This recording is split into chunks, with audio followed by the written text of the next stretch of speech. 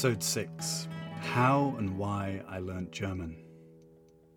This is the story of how I went from believing that I had no talent for learning languages and being the worst in my class, to how I became fluent in German and ended up graduating with the highest mark in the history of my school. 20 years ago, I had a secret. I've never spoken openly about this secret until now, but it explains why I was suddenly able to accelerate my German to such a high level in a relatively short amount of time. In this episode, I'm going to share my German story with you and reveal what I believe is the most important thing you need to know to become successful at learning any language. If this is the first time you're listening, then welcome. I am James, an English teacher living in Sao Paulo. This podcast is to help my students develop their English comprehension and vocabulary. If you find this episode difficult to understand at any moment, then I recommend reading the free transcript while you listen. You can find it on my website at schoolofduda.com. I will begin this story by admitting that German was not actually the first foreign language that I attempted to learn. When I started high school at the age of 11, we were forced to learn French. I say forced because it was a compulsory lesson, and the experience was so terrible that it nearly put me off learning languages for life. Needless to say, today, sadly, I don't speak a word of French. Thankfully, in the second year of high school, we were also forced to learn German. But fortunately, with this language, things were different. One obvious explanation for why I connected more with German than French might be because English is a Germanic language. The closer the target language is to your native language, typically the easier it is to learn. Despite German's complicated grammar, English and German are considered 60% lexically similar, meaning that many of the words look related. One example is water in English. In German, Wasser. French, on the other hand, is a Romance language, so it is more distant from English, but closer to other Romance languages like Spanish, Portuguese, or Italian. This is why it is often much easier for a Spanish person to learn French than an English person. But I think the most important reason for why I liked German was my teachers. They were all really interesting people who were passionate about teaching. They made an effort to make the lessons fun and as close to real-life experiences as possible. My French teacher was the complete opposite. Every lesson, she made us copy words from a French textbook while she complained about our low test scores. In the third year, I was allowed to stop learning one language, so I dropped French. This was the first year that I went on a German school exchange. I was partnered with a German boy called Friedhof and spent 2 weeks living with his family in Kehl, a small German town next to the River Rhine. It was my first experience of Germany, and I loved it.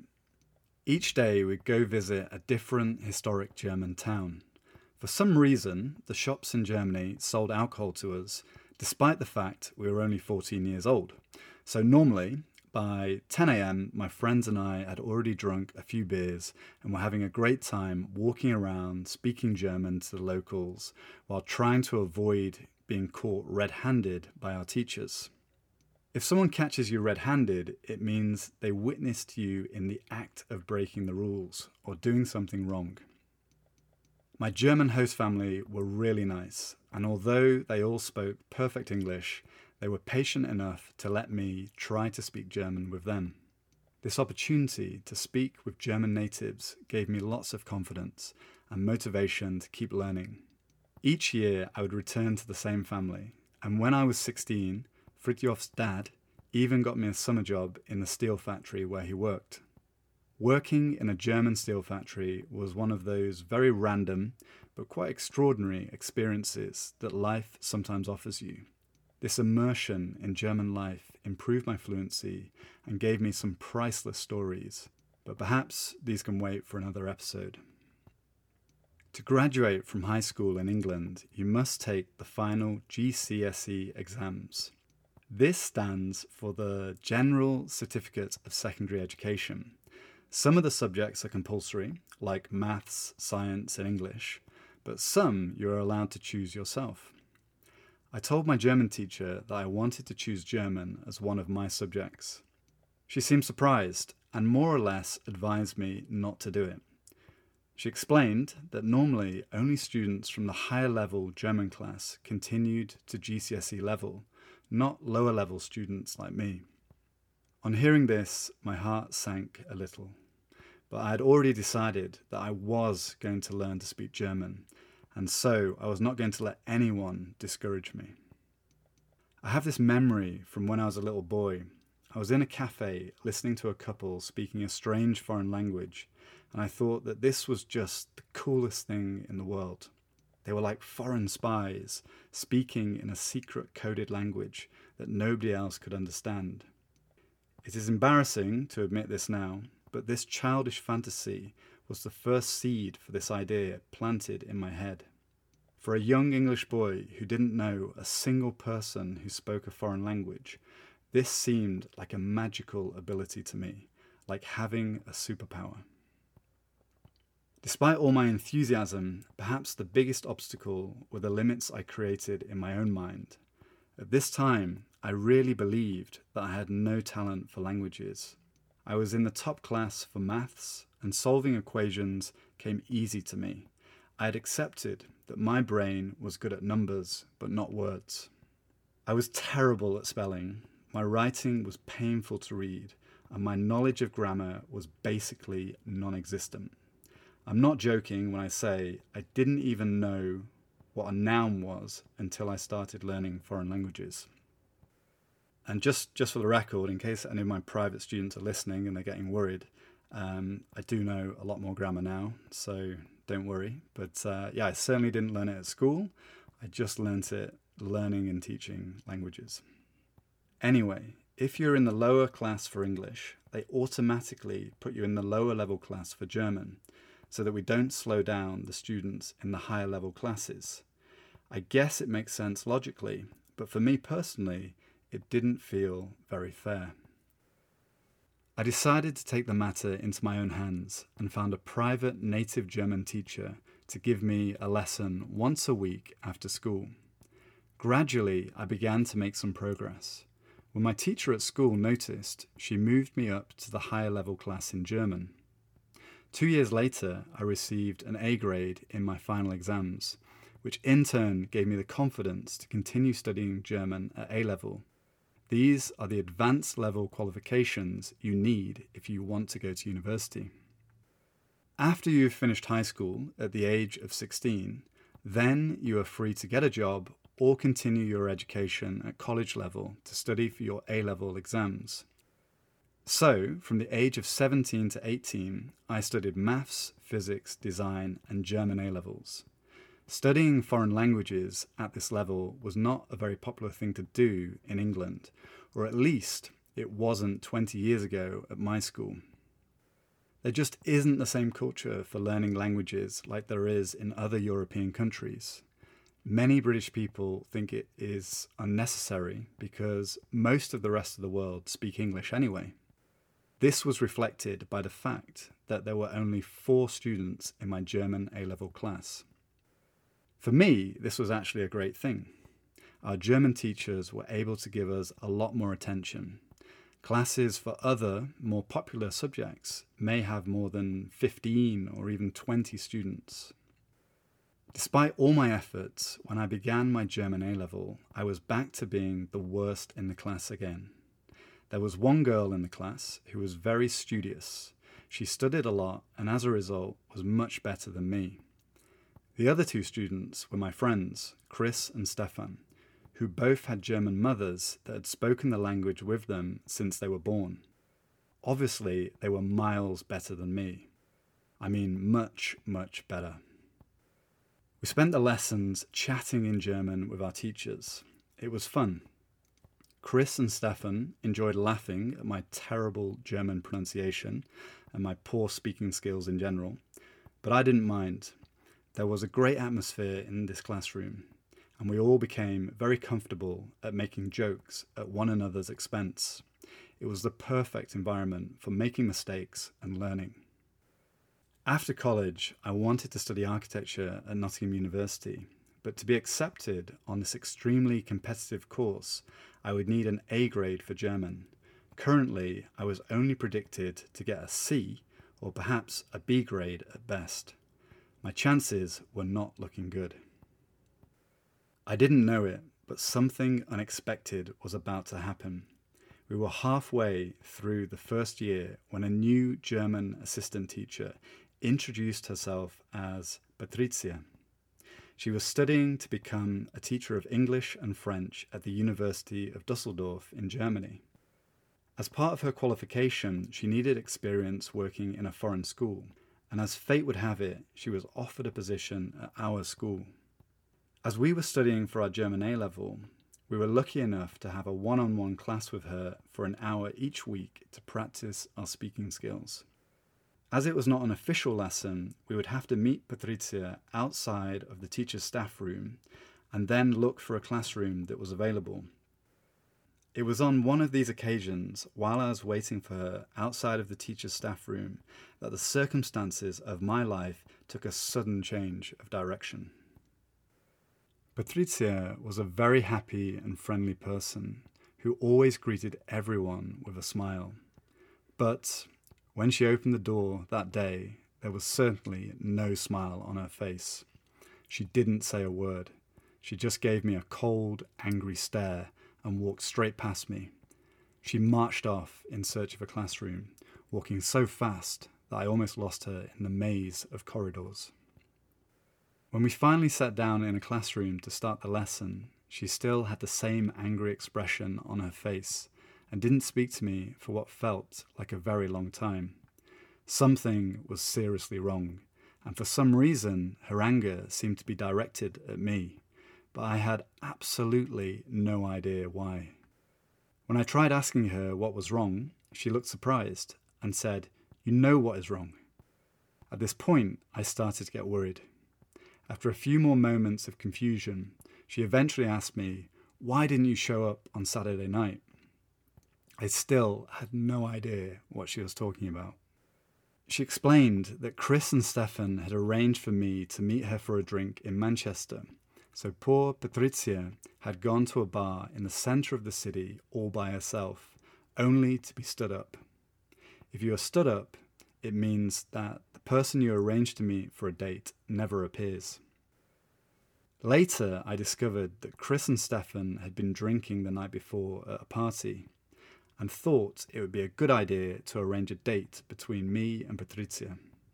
The problem was that they had got so drunk that they completely forgot to tell me about it the next day. Despite my innocence, I apologise for the fact that my friends were complete and utter idiots. At the same time, I was quite pleased that Patricia had actually wanted to meet me for a drink. I insisted that I owed her a drink to make up for the situation, and so, in the end, she accepted my invitation to go for a drink the following weekend. That next Saturday, we shared a few drinks in the bars of Manchester. The night was a success. Not only had I actually shown up this time, but we both had a really good time. At the end of the night, we said goodbye at the metro station and shared a quick kiss before I jumped on the last train home. I was lost in my own thoughts, thinking about the evening with Patricia and the kiss, when suddenly the metro stopped. With all the excitement, I had lost track of the time. I forgot that after midnight, the metro stops operating. I was now stuck on a dark platform in a dangerous suburb of Manchester, wondering what I was going to do next. A taxi home would have cost £50, a small fortune that I didn't have.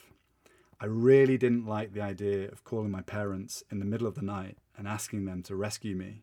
So I decided the best option was to call Patricia and ask if I could stay at her place in Manchester. I don't know if she believed my story, but thankfully she agreed. So a short 10-minute taxi ride later, I was knocking on her front door. That night was the beginning of what would turn into a 3-year-long relationship. From then on, I would spend every weekend with Patrizia in Manchester. From Friday night until Sunday afternoon, we spent every possible moment together. It was a special time in our lives. She was my first proper girlfriend. By proper, I mean it was my first genuine relationship that meant something to me. Patrizia was funny, adventurous, and a little bit eccentric.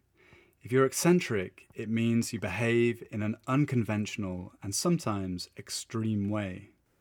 I think that it is fair to say that anyone who starts dating a student at the school where they work is by definition a little unconventional. She was intense, but only in the best possible sense of the word. In my eyes, she was this beautiful, intelligent, young European woman, cultured and open-minded. She spoke 5 languages, 6 if you include Latin, but nobody includes Latin. Although she was born in Germany, her parents were actually Polish. She had studied Spanish and lived in France before arriving in England. As you can imagine, I found all this very attractive. She made it her mission to help me improve my German, and so spoke to me in her native tongue for much of the time. As she introduced me to her world, she became my motivation, and learning had never been so fun. We agreed it would be best to keep our relationship a secret. In the beginning, only Chris and Stefan knew. Our relationship was something of a grey area. Were we actually breaking any rules? Would we get in trouble if anyone at the school found out? If it were any other school, I don't think anyone would have cared too much. After all, Patrizia was not a real teacher, nor employed by the school. She was a 23-year-old university student getting experience as a teacher assistant, and I was a 17-year-old college student. But the problem was, we were not just at any school. We were at my school, where a few years earlier there had been a big scandal because a 30-year-old female teacher had an affair with a 16-year-old high school student. I remember the paparazzi of photographers standing outside our school taking pictures, and how the story was on the front page of all the British newspapers. It was a serious embarrassment for the school's reputation.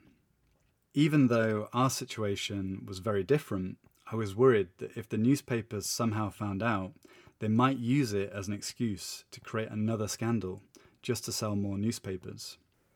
I really liked my school and had a lot of respect for my teachers, so the last thing I wanted was to cause them any problems. We did well to keep our relationship secret for as long as we did, but eventually rumours did begin to spread around the school.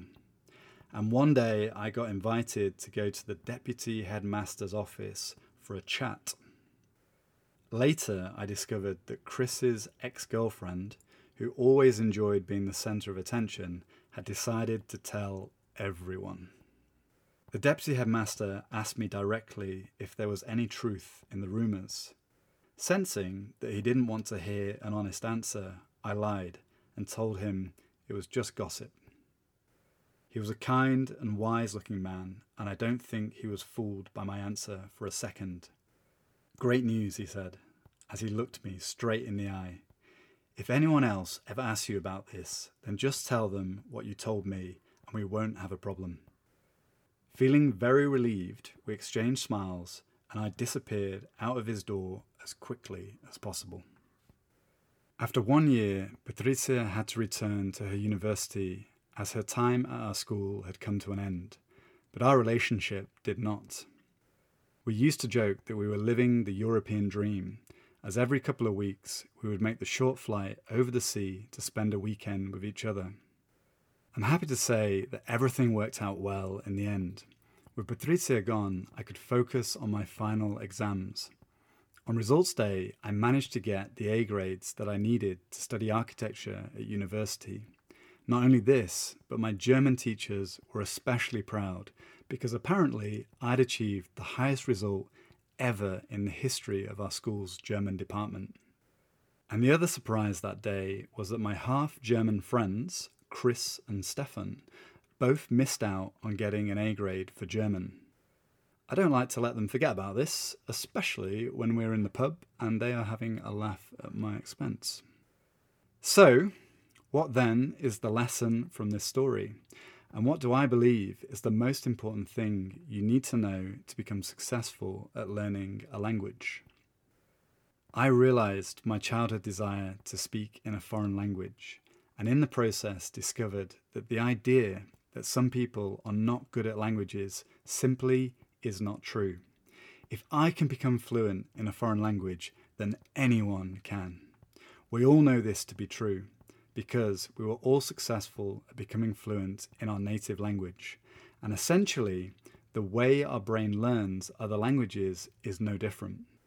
I also discovered that love is an infinite resource that can empower us to achieve things that we didn't think were possible. Finding the right motivation is the most important thing you need when learning a language. No matter how challenging it is to learn or how long it takes, if you have the right motivation, then you'll always find a way to overcome any difficulty. In my case, it was the relationships with my German friends and then girlfriend that became the source of my motivation to learn. Obviously, spending hundreds of hours speaking to Patricia is what made the difference for me, but having that relationship and wanting to be there with her more than anywhere else was my motivation. But your motivation does not have to involve falling in love. It could be something as ridiculous as a childish fantasy to speak a secret language, or the friendships you make while on a school exchange program. Your motivation can be anything. Maybe the desire to travel, live or work in a foreign country. Whatever it is, it needs to be important enough to bring you something meaningful. Motivation is not watching a YouTube video about a guy who speaks 10 languages and then feeling inspired to start learning a new language the next day. That type of motivation will fade away quickly. In my experience, the best source of motivation comes from connecting with real people, whether that is family, friendship, or even a romantic relationship. Learning languages to share conversations and experiences with people from other cultures is the ultimate goal of language learning, in my opinion. Okay, my final confession before I end is that when my relationship with Patricia finally came to an end, so too did the main source of my motivation. For the last 20 years, I've spent exactly no time studying German, and as a result, my level today is embarrassingly bad. So, if you ever try to speak German with me, please don't expect much. I know it's still there inside of my brain somewhere, and hopefully one day I'll find a good reason to activate it again. Okay, this is the end of this episode. So, what motivates you to learn languages? Why not answer by leaving me a comment on my website under this podcast episode or on Instagram? Likewise, if you have any thoughts about my German story, then I would love to hear from you. If you would like to support this podcast, then please share it with a friend. You can also leave me a review on whichever platform you are listening on. Okay, thank you once again for listening, and I look forward to talking to you in the next episode. Until next time.